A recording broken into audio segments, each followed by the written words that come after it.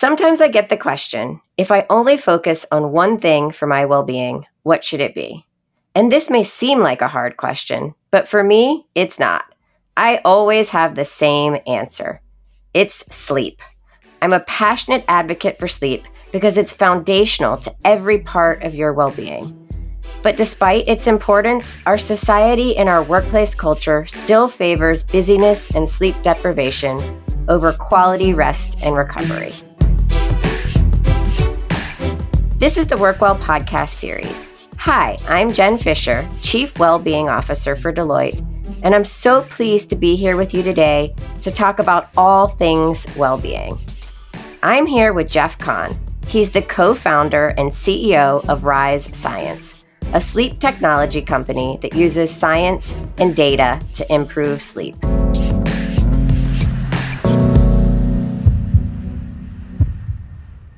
Jeff, welcome to the show. It is an absolute pleasure to be here and talk about a topic that I am in love with. So thanks for having me. You and me both. So this is going to be a great conversation. But let's start with you. Tell me how you fell in love with sleep. Yeah, well, it started about 10 years ago back in engineering school and, up late at night pounding the books and up early in the morning and just exhausted like everyone else was. And, I was like, maybe my sleep has something to do with how I feel.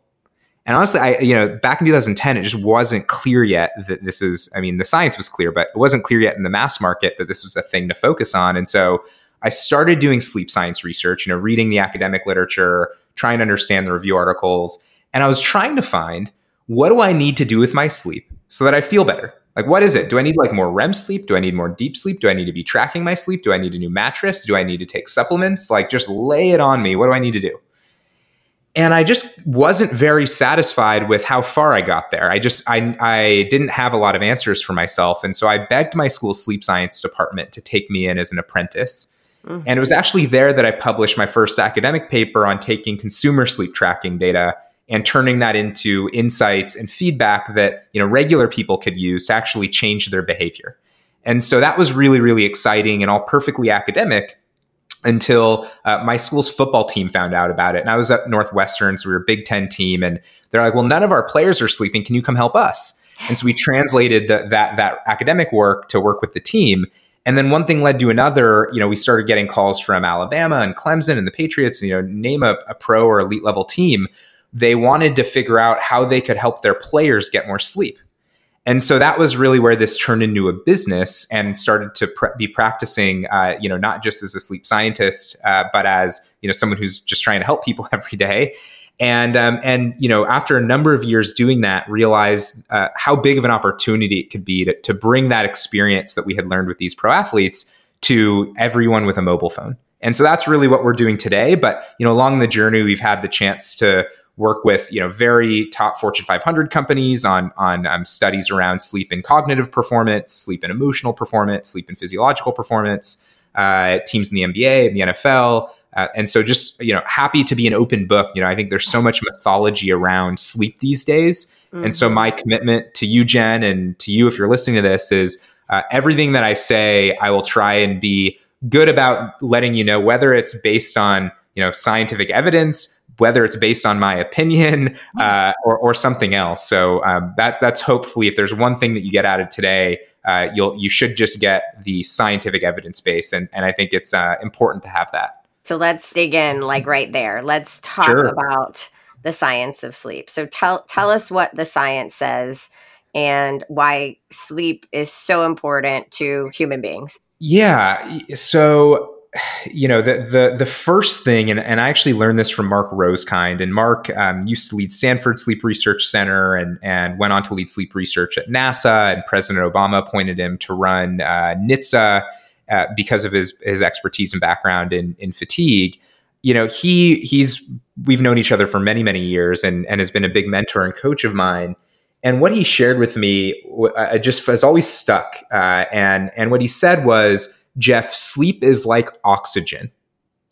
If I were to choke you out, every single, you're losing oxygen, every single biological system is going to start shutting down and going into survival mode. He said, sleep is the same way. If you start getting less sleep than you need, every single biological system suffers. And so, there's a lot, I think, to learn from that. But I think that the basic principle that we can all take away is that sleep is, essential to how we function.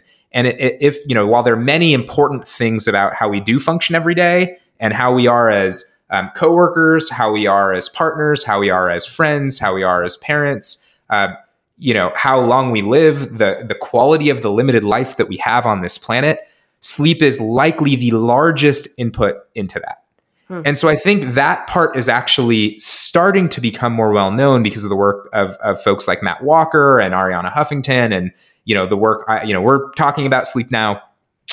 But I think what's not known is how exactly do you actually get all of these life-giving benefits of sleep, all the things that people already know. And so I think that's something that the science has a lot to say on. And, we can definitely go in detail on, I think, what we've learned as a scientific community and what that actually means for, working and living every day. Yeah. I mean, let's go there because I hear you, right? Sleep is like oxygen, but so many people struggle with it. We know it's important. Yeah. But I think it's Matthew Walker that actually said our modern society is basically set up to make sure that we fail at getting sleep. Yeah. Yeah. So how is our society and culture shaped this and what can we do about it? Yeah. So, when you look back and Matt Walker does such a good job, talking about this, but if you look back over the last, 100 years, which is sort of the first time we started doing any measurement about public health, sleep measures, but it really started, in earnest, I believe, in like the early 70s, where we started to survey it a lot more closely. What you see over time is that the amount of sleep that we've gotten has decreased, and the times at which we get sleep have dramatically changed. And the reason why 100 years is interesting, I guess I'll point out two interesting sort of milestones 100 years ago. One is that's when electric lighting became sort of mass market. That's when most people had electric lighting. And I think if you were to study that trend over time, what you'd see is that not only has electric lighting got more pervasive and more strong, but the electric lights we use are now far more engaging and far closer to, our vision systems. And so that is definitely changing our biology. And so specifically, I mean, think about now, you've got a screen that you're holding up, 6 to 12 inches away from your face that is so well designed in terms of the apps that you use, the hardware that you're using. It even glows orange to try and reduce some of the blue light now. I mean, that's what's going on. And so we've really changed, and Matt Walker deserves the credit for this term of what he calls naturalistic sleep. Yeah. And the idea is that like we've evolved living things have evolved for millions of years with sleep as a foundation, and it is highly evolved and highly complex. And so what we need to do as humans, instead of getting in the way with lighting, that your sleep will be much more naturalistic if you get out of the way, of that. We can talk a lot more about what that means. But I think that's one big overarching trend that is important to pay attention to. So we're going to bed and basically sleeping much later than we otherwise would be, left to our own devices. Now, the second trend that I think is actually really fascinating that also gets overlooked, I think today the common thinking is that, sleep is up there with nutrition and fitness and mindfulness, that they're all sort of pillars of wellness. And I actually think this idea is well-intentioned, but wrong. When you look at, what's actually affecting all of those areas, the way to think about sleep is it's actually this foundational element that you're building a house of wellness and high functioning on top of. And so the same cannot be said about any of those other areas. And we can talk more in detail on that. But I think it's so important for everyone here that's listening that, if you're going to invest in just one area, you've got to start with sleep. And so we'll talk about what that means to invest in sleep and how to do that. But, one of the things that we've learned, and to go back to the 100 years point, the first sleep lab ever in the world opened back at the University of Chicago around 1925. So not exactly 100 years, but close. And that was the first lab that started studying human sleep. And since then, we've now seen an explosion of science done on sleep.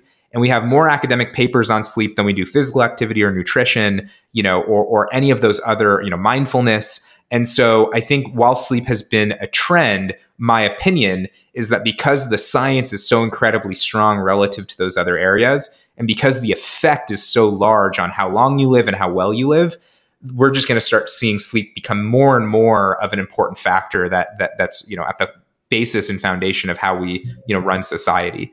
So I'd say that's the second 100 thing. So electric lighting and sleep labs opened 100 years ago.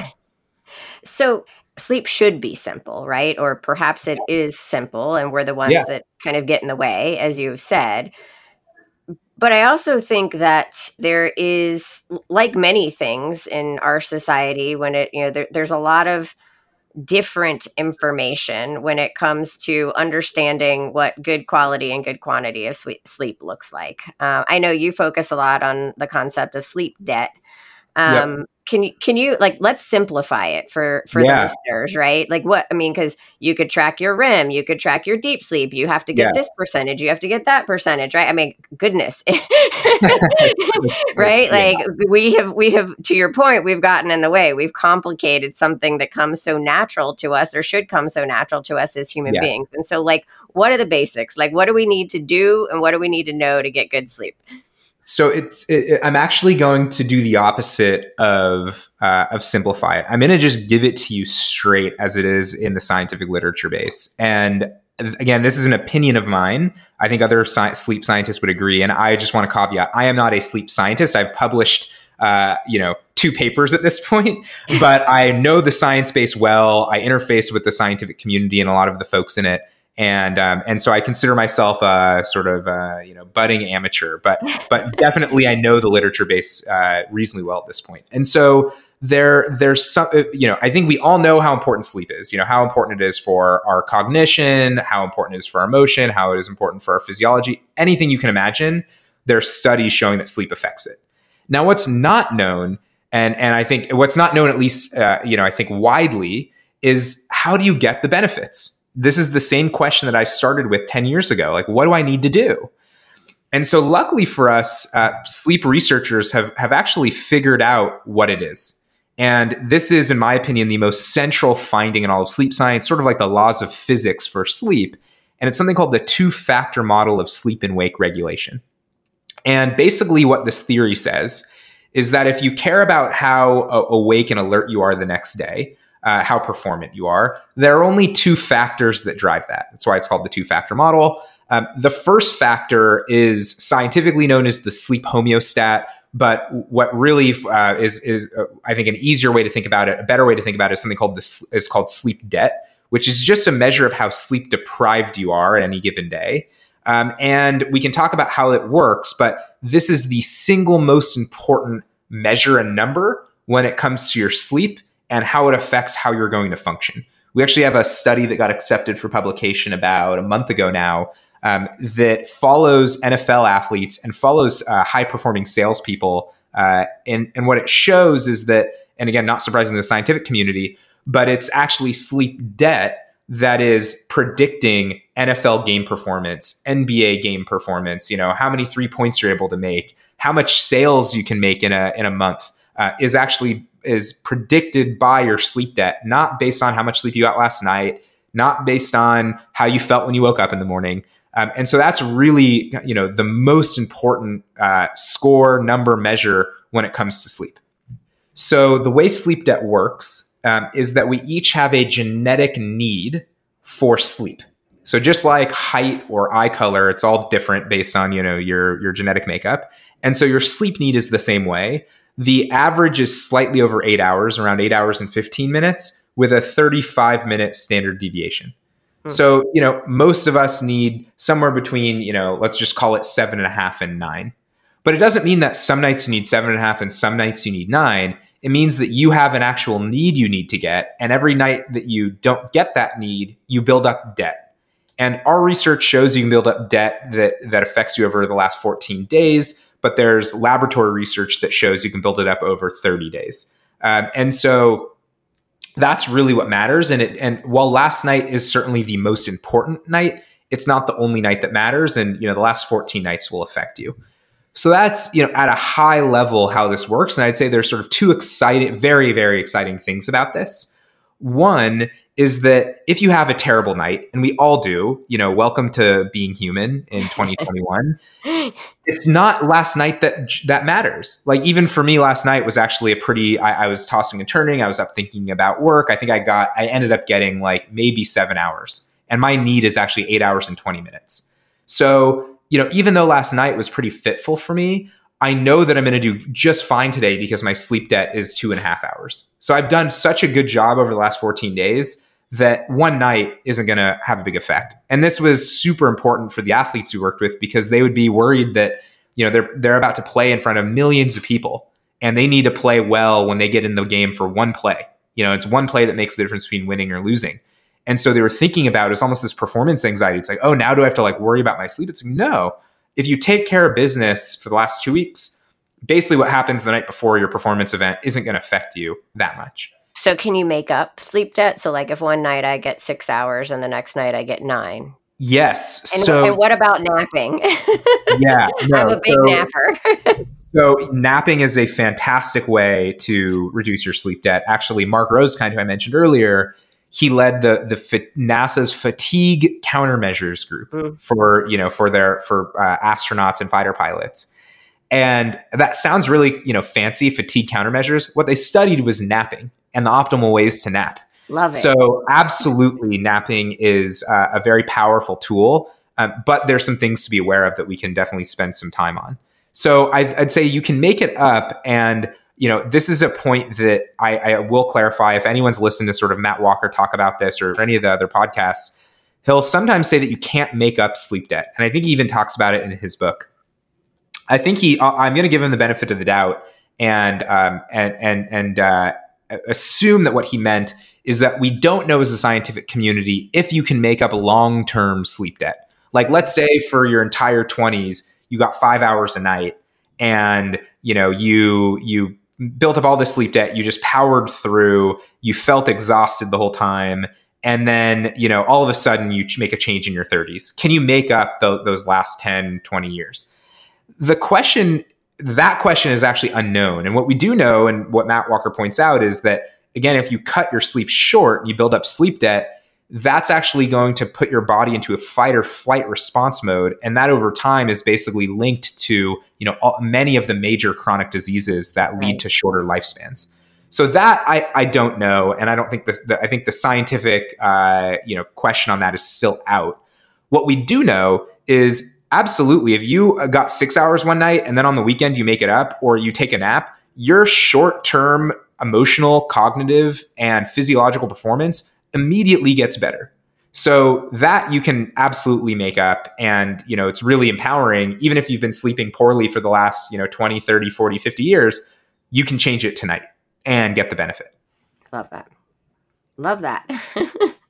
I'm sure that's going to make a lot of people listening feel a lot better. Yeah. And it's like, sleep is just like anything else. And I think what makes sleep debt sort of unique, there was another just famous sleep scientist named Bill Dement, and he was famous for starting Stanford Sleep Research Center, really starting the field of sleep medicine as we know it. And he used to teach a class at Stanford called Sleep and Dreams. It was one of the most popular undergraduate classes. And the tagline for the class was "Drowsiness is red alert." And that might sort of be strange. Like, why is that the tagline for this class? And it turns out that it is very difficult to be aware of how much sleep debt you're under. Yeah. Our brains basically trick us into thinking we're not that sleepy.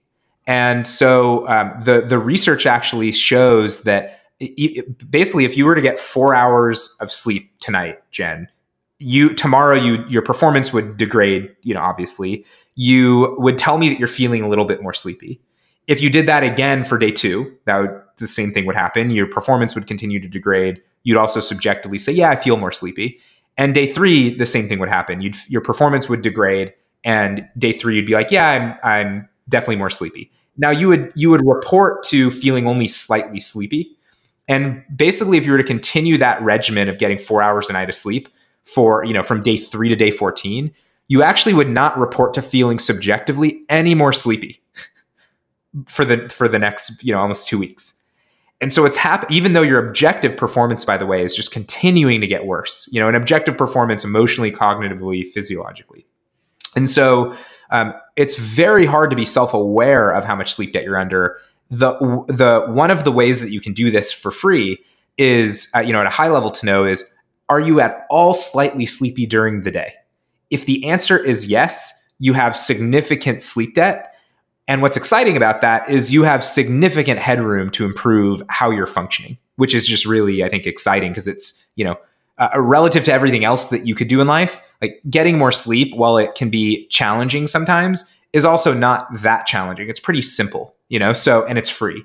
So it's going to have a massive impact on how you function and feel if you are at all slightly drowsy. But that's one of the reasons that within the Rise app, we just put so much attention on sleep debt, because it's not some sleep score we made up. It's just a measure that we believe everyone on the planet should know to be able to inform the trade-off of, well, how much do I need to sleep tonight? Should I prioritize my sleep tonight? Should I prioritize getting more work done? Should I prioritize hanging out with family? Should I prioritize, staying up watching Netflix till 1 a.m.? What should you prioritize? And without understanding of your own sleep debt, that prioritization game becomes, almost impossible. So I want to go back to something you said, because I often hear from people when I'm talking about sleep, and the recommendation, you said 7.5 to 9 hours, or, other people say 7 to 9 hours, but I have people tell me I get 4 to 5 hours of sleep per night, and I've always gotten 4 to 5 hours per sleep per night, and I do just fine. Yeah. What's your response to that, or what does the science say around that? Because it sounds like we believe we've adapted, but what's going on kind of in our bodies and our brains is not adaptation at all.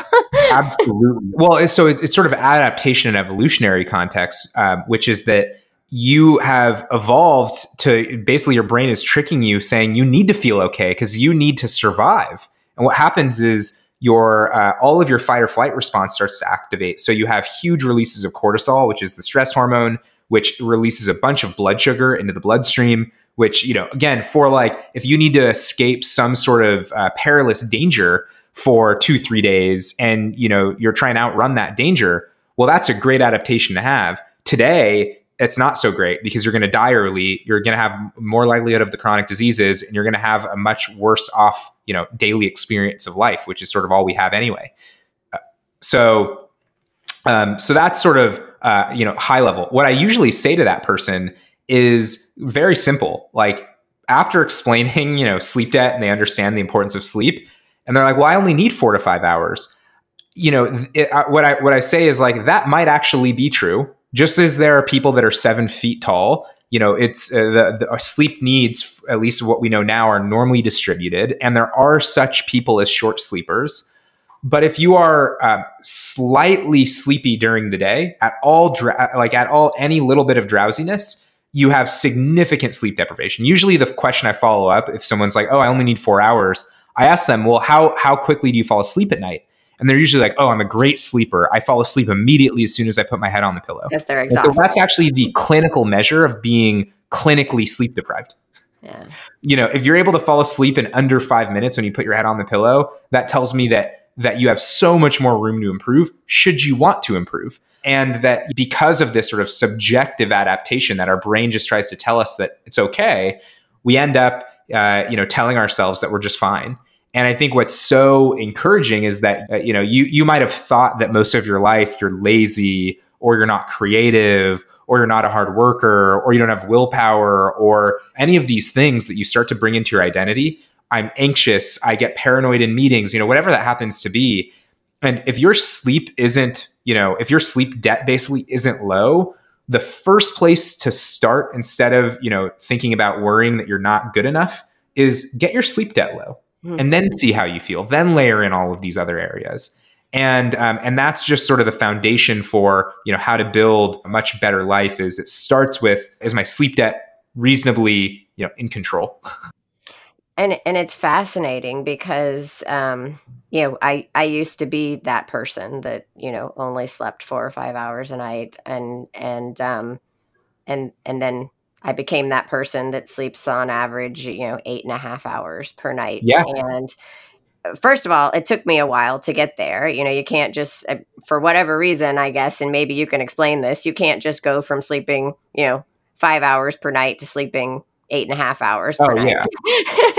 yeah. You kind of have to work up to that, right? But you get there. But I will tell you now that I'm that person that sleeps 8.5 hours per night, when I don't sleep well, everything else seems to kind of fall apart. My emotional state, my ability Yeah. to stay present, my ability to be creative, my ability to control, just like my emotions and the way that I, process what's going on around me.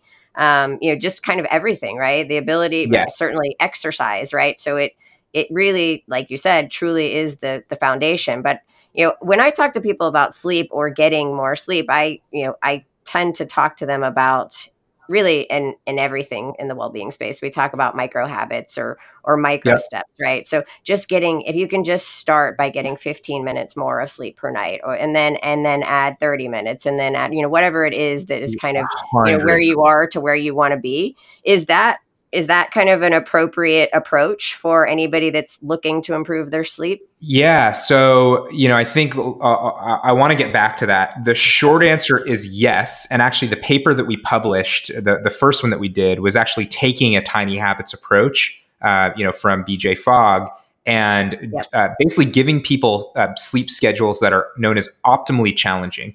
Basically, if you're getting 5 hours a night, it turns out that going to 8 is actually very hard behaviorally to sustain over time. But if you're getting 5 hours, you can probably get 5 hours, get to bed instead of at 2 a.m. You could probably get in bed at 1:45.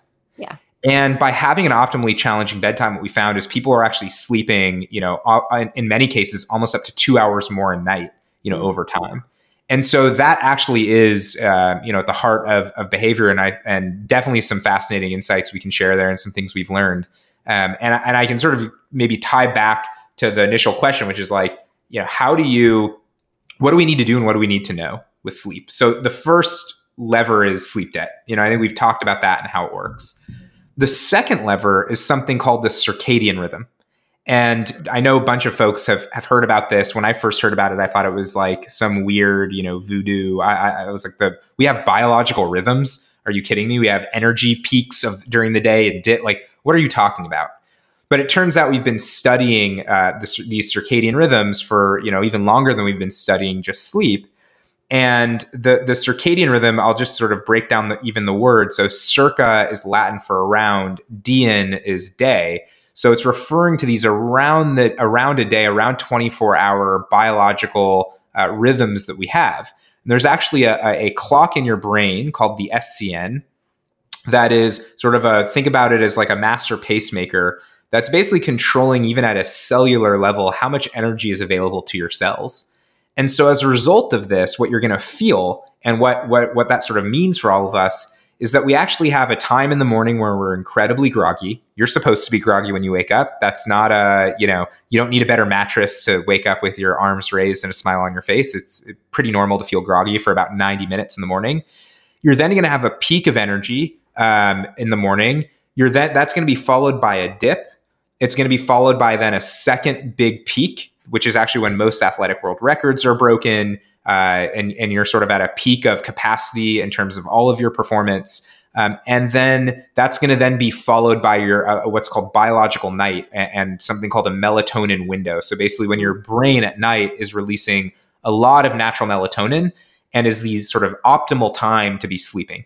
And so all of these things are happening on a daily basis. And actually based on when you go to sleep and when you wake up and when you get light, all of those times are shifting on a daily basis. And they can change by as much as an hour per day. And so being able to think about, not just your sleep debt, but also thinking about your day, not just what are you doing, but when are you doing it? When are you doing it in the morning? Are you, having your meditation session at the middle of your morning peak when maybe you should be doing your most creative work?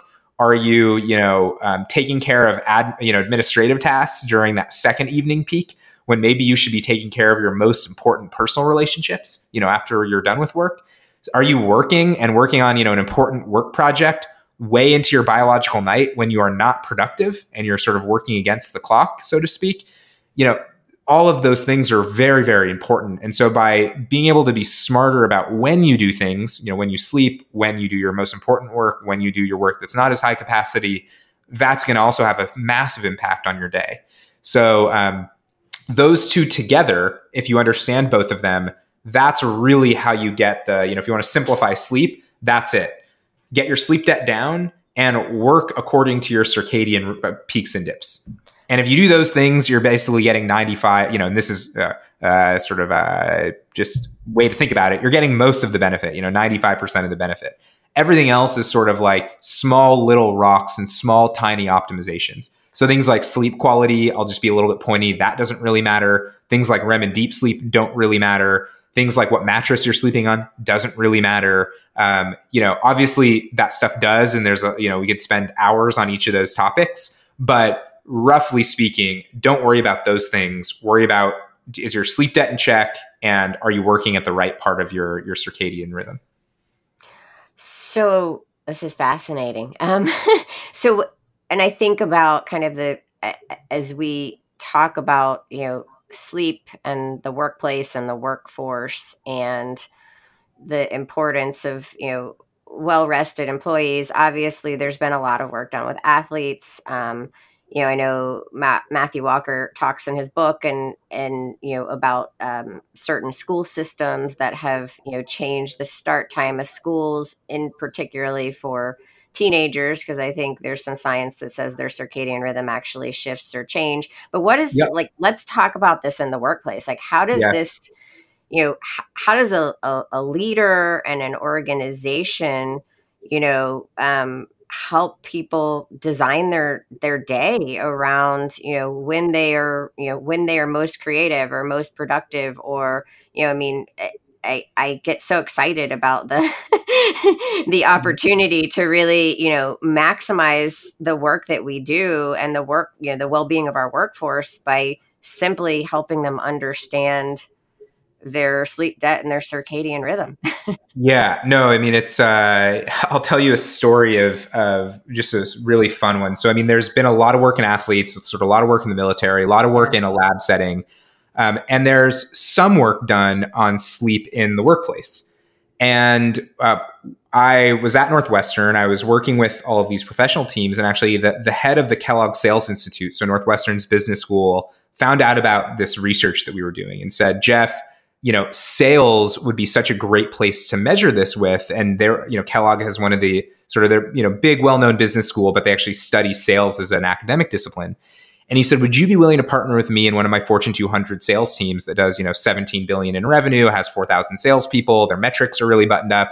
And we'll actually do a randomized controlled trial. And let's look at the impact of what is the impact of sleep on revenue performance? Because, if you back out of how do you get to revenue performance? Well, it's the salesperson's performance. Well, what's that based on? Okay, well, we know that it's going to be based on, how they do in their calls. How many, are you doing a high enough quality and quantity of sales activities? Well, what's that based on? And as you sort of go down the root cause path, what you find is that it's not better sales tooling. It's actually, can we make the salesperson better at being human? And so that, if you care about that, then sleep is going to be the biggest lever and input into that. And so in this study with this Fortune 200, what we found was that by reducing sleep debt, the sales team on average was able to increase their monthly revenue by 14%. And on an individual basis, it didn't affect everyone 14%. Some of the sellers it affected about 7% a month, but some it was as high as 30%. So, we're talking about, at an organization that's doing 16 billion in revenue or 17 billion in revenue, even just a 10% bump. Let's assume that we're wrong by a factor of 10. We're talking, hundreds of millions of dollars in revenue increase. You can beat the Wall Street analyst projections of the company by changing your people's sleep habits. So I think when you start to realize just how foundational sleep is for the work we do every day, and that's not even talking about, how that affects morale in the team and leadership in the team and retention and how engagement. we treat one another.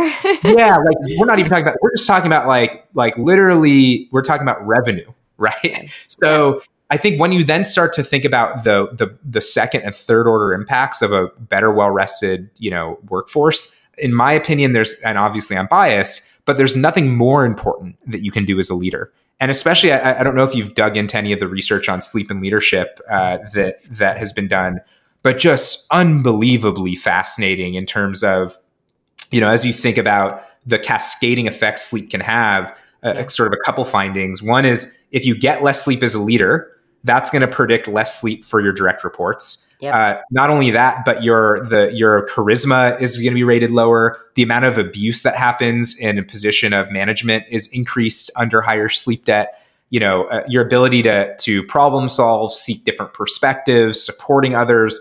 This is something that Chris Barnes and his colleagues over at University of Washington, this is sort of all they do. And I mean, it is just fascinating work to see how sleep is affecting, literally every fiber of the organization. And again, it makes sense. Your people are the organization. And so what affects your people? And then you start to make a list of those things. And I think it's just literally until recently that we've been measuring it and have the sophistication to be able to do it at scale. And it's just fascinating to see the impacts it can have to a business. As a team leader or an organizational leader, other than getting more sleep yourself, if that's what you need to do, how do we help others? How do our team and our organizations, how do we get them to focus more on their sleep? Yeah, it's a great question. So, I mean, I'll just share what we've done. And, I think obviously this is sort of also a study in organizational change and management. But what we've done at Rise, we're sort of on the maturity scale. We are like as mature as you can get in terms of, sleep. We literally have a tool in our Slack where I can see everyone's where they are in their energy schedule and how much sleep debt they have. Not the exact, I don't see how much they sleep. I don't see what time they went to bed and woke up. But I know, that our head of product, I might have some feedback for him that's maybe hard because of the way I felt after a meeting, but he's got a lot of sleep debt and, he's in his energy dip. So probably not the best time to Slack him to talk about, giving him a really hard piece of feedback. And instead engage him to get on the phone and say, hey, how are you doing? Like, I see that you have way more sleep debt than you usually do. Like, how have you been doing? And that simple opening and framework has allowed people to really get to be much more human, much more quickly. And so, and then we'll talk about it. Oh, I had a terrible night last night. I was restless. And here's why I was restless. I was thinking about all of these things that are stressing me out. And it allows you to be much more human at work. And, even to the point where if you're really high sleep debt, like we expect you to go take a nap. And if you need to go miss a meeting, like I feel like you're letting the team down, right? If you haven't taken care of your sleep debt and you're not working the right part of your circadian rhythm. And I feel like I've let someone down if my sleep debt's way higher than it should be because I know I'm not my best self. So I think it just comes from hopefully being able to talk about this information, open it up, and be open about, the impacts, and that as a leader that you are supportive of people taking care of their sleep primarily because of how important it is for how they show up, not just at work, but equally at home. And, that it's this foundational sort of cascading effect that, imagine your sleep debt's really high and work's hard. Well, now it's much harder to mediate the work stress. And now you're more stressed out from work. And now you're going back to home and having, worse conversations there and more conflict. And now you're more stressed out at home. And now it makes work harder to do. So, and all of this is what actually, if you look at what predicts burnout, it's actually sleep debt is the main factor. And it's, kind of no surprise why once you start thinking about it in this way. So how do you overcome, obviously you're a sleep company, right? And so talking about or sharing data on your sleep debt is core to who you are. But what about other organizations? There has to be kind of a culture of trust and psychological safety in order for, for me to want my leader to know what my sleep debt is. I mean, what if I have a high sleep debt and I don't want to be judged based on that. Exactly. Right? Or there's a fear that, that somehow it'll affect their view of my performance, and it's true, right? If we have a high sleep debt, our performance probably isn't that great, but we don't want to be judged, on that. So how do we overcome that? Mm-hmm. It's a great question. I think, so on the maturity sort of scale, obviously we are on like the bleeding edge Right. of our sort of maturity around the topic as a And company. I would expect you guys to talk about sleep a lot. Yeah, It's what you exactly. do. Right. And hopefully we are and all of that. But I would say the place to start that we've seen, a lot of Fortune 500 companies doing, like the ones that we've worked with, is talking about it and making it part of how you do education. So for example, like it's not uncommon, Google would bring in Matt Walker, or, folks would have us come in to speak, or start to normalize it and talk about it. And that's I think where it starts. And then I think it can come into one-on-ones pretty easily and seamlessly. Just say like, hey, how are you doing? How are you sleeping? How are you eating? How are you, the person, doing, before just jumping straight into business. But what we find, which I think you'll find fascinating, is the moment a leader brings us in to talk about sleep, like everyone wants to talk about it, and everyone has some experience with sleep, and everyone wants to figure out what they can do. And it becomes this sort of universal bonding moment for leadership and everyone in the company to say, hey, we are prioritizing you as people. And, not every organization has those, those values in place. But when an organization does, what we find is that, when you bring up this topic, it's just so well received. So that's really, where we think the world is going. Yeah, I echo that. So many of, it's kind of fun to watch in a way. Number one, one of my people that know me well know that I don't ask people how they're doing. I ask people how they're sleeping. Right. And for a period of time, actually, my signature in my email, my sign off was sleep well, which was a little bit of a social experiment to see how many people commented on it or pointed it out. Wait, what was the learning? I'm curious to know. What did you do? What were people like? What are you doing, Jen? What was the response from like? It was actually funny because a lot of people noticed it and made a comment back. Like some of them were really funny. The one that is most memorable was I had sent the email at 10 a.m. and the person read it, and she's like, I read it, and then she's like, I got really confused because I was like, wait, it's 10 o'clock in the morning. Why is she telling me to sleep well? That's so funny. That's so funny. So it did get a lot of attention and kind of generated some fun conversation. But I feel like everyone these days is wearing some sort of wearable that tracks their sleep. And I see so many people comparing. So I think you're right in that, it opens up a different conversation, a very human conversation. And I think that, there is a real realization and recognition that, we are all feeling sleep deprived, especially these days. Right. And so totally. I love that recommendation and that suggestion. And I do find that when we as leaders and as colleagues are willing to share, how we're doing, what's working and what's not working, the fear of kind of sharing that information is certainly lessened. Yeah, no, I agree. And it's something that, especially where there's already distrust of leadership, I probably wouldn't go tackle sleep first. But when leadership and management and, everyone is, on the same page, everyone's bought into the mission, vision, and values, everyone's working towards the same set of common goals, it bringing up this topic tends to have outsized impact, and just, I believe should be a, kind of first up priority for every modern team today, because of just how deeply it affects, the work we all do and how we show up as people. And this wasn't always the case. I think 5 years ago, even, it was it was a badge of honor to be exhausted. And that was the way you're supposed to do it. And that's what it meant. You're a hard worker if you're getting 4 hours a night. That was a status symbol. And I think today people are realizing, Jen, you've certainly changed all of your behavior, but people today realize, well, that's just not how I want to live. Yeah. Why do I want to live that way? It doesn't feel very good. It's not fulfilling. And so, it's exciting now that we are seeing a very strong change there. I have one final question for you. Sure. How do you personally manage sleep in your life? What does that look like?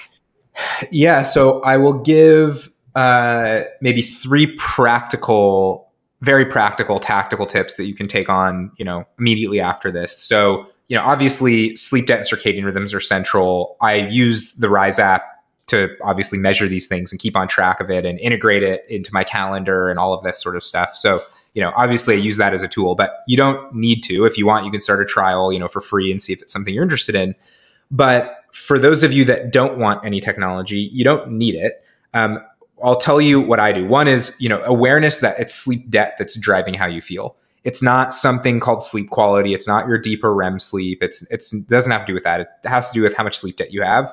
And then the second is being mindful of your circadian rhythms. Now, again, getting like a precise understanding of this, now it's changing every day, is very hard without, a lot of technology. But, that's really what we help make easier. But without that, you can still roughly know that, hey, the first 90 minutes, you're going to be groggy.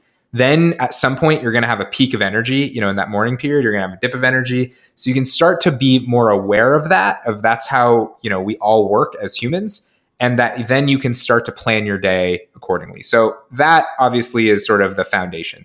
Then I'd say a couple things that I do just routine wise. So, we talked about this concept of naturalistic sleep. So I try and get out of the way. What does getting out of the way mean? Well, cool, dark, and quiet. So, cool means like, you don't need to obsess about the temperature, but it should be roughly cool in your room. It should be dark enough that when the sun comes up, you can't tell. And it should be quiet. I live near a freeway right now, and so I can hear the cars running by, but I sleep with earplugs every night because I know that higher level of noise is actually creating a sort of non-natural sleep environment. And so it's going to sort of change the sleep that I would normally get. And we don't know exactly what that does, but we just know that it's non-normal sleep, non-natural sleep. So cool, dark, quiet. Once you've nailed cool, dark, and quiet, then I would say, one major thing to focus on that I've taken very seriously is my wind down routine. And I know this is sort of also like tends to be a fuzzy concept for people, but there is significant science around this concept of trying to putting yourself into a sort of relaxing state before bed can have big impacts on falling asleep and staying asleep. So, for example, last night, no surprise, I was up in the middle of the night. I was working right until my wind down. I didn't do my wind down appropriately. And that, for me, is usually predictive that I'm going to be up in the middle of the night. So what my wind down looks like is about an hour and a half before bed. I'm putting on these orange glasses. They block out blue light. Again, that's so that the light that I'd normally be getting is, from, your blue light comes from every light source, not just your screen. And anytime your brain gets blue light, it'll actually reduce the amount of melatonin that you produce. And so I put on these orange glasses an hour and a half before bed. So I'm showering with them. I'm, winding down with them. And the way that I think about my wind down and really that you can think about is you want to put your most, stressful or unenjoyable tasks as early as possible into your wind down. So let's say I have to do the dishes, or I've got to look at mail, or I've got to do things I don't want to do. I put that right at the beginning. I throw my orange glasses on, get that stuff done. And then I reserve the back half for things that I just really love. Like maybe it's a Netflix show that I'm really getting excited about, or a book that I'm reading, or a podcast I'm listening to. So for me, it's a combination of something like that. Plus, I will do either a hot shower or hot bath. Yeah. And the hot water, there's actually some pretty decent science around being under hot water, not necessarily for cleaning purposes, but just heating up your body before bed actually increases your core body temperature. And then when you get out of that hot water, your core body temperature decreases, which lets you sort of fall asleep a little bit faster and have, sort of more efficient time in bed. So the time that you're in bed, you're actually sleeping for a higher percentage of it. So it's, it's just something I find both scientifically interesting, but also just very, very relaxing personally. And I do it almost, every night. So but everyone can design their own wind down. But I would just say, roughly think about an hour and a half. Orange glasses are a must. I can, Jen, send you the link to the ones that we would recommend. They're $10 on Amazon. And then cool, dark, quiet. And I think if you do those things, plus you understand sleep debt, circadian rhythm, you're getting the main benefit that sleep has to offer in your life. And then you can start focusing, once you've mastered that, on all these other areas of well-being. So that's how I think about it and how I try and practice it. I absolutely love that. I'm a big believer and practicer of bedtime rituals. I tell people to pretend like they're 6 years old. So I Yeah, think that, like the bedtime absolutely. routine, right? Your parents tell you go brush your teeth and take a bath and brush your teeth. When you're 6 years old, you don't like brushing your teeth or taking a bath necessarily. So those are the Right. unenjoyable things, perhaps. I put those at the beginning of the wind down. Right. And then, you get in bed and one of your parents reads you a bedtime story. That's the enjoyable part, right? So Yeah, that's in you. So I love it. It tracks. So just yeah. pretend like you're six. Exactly. Once you understand it, it's simple. And I think that, hopefully this stuff is clarifying, and we've got a bunch of it up on our website in a sleep guide everything I've just talked about. We try and link to the peer reviewed research, and, our team does a great job just trying to get as much of this knowledge out there for consumption, so that, you really can invest your time, your money, your focus into the areas that are going to affect you the most. Yeah, for sure. This has been great, Jeff. Thank you so much. So, just a wealth of information. I thoroughly enjoyed this conversation, and I know that our listeners are going to take a lot away from it. So thank you again for being on the show. Yeah, anytime.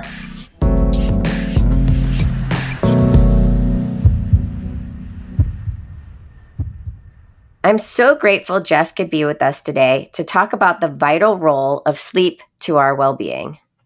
Also, check out my forthcoming book, Work Better Together, available now for pre-order on Amazon. Thank you to our producers and our listeners. You can find the Workwell podcast series on Deloitte.com, or you can visit various podcatchers using the keyword Workwell, all one word, to hear more. And if you like the show, don't forget to subscribe so you get all of our future episodes. If you have a topic you'd like to hear on the Workwell podcast series, or maybe a story you would like to share, please reach out to me on LinkedIn. My profile is under the name Jen Fisher, or on Twitter at JenFish23. We're always open to your recommendations and feedback. And of course, if you like what you hear, please share, post, and like this podcast. Thank you, and be well.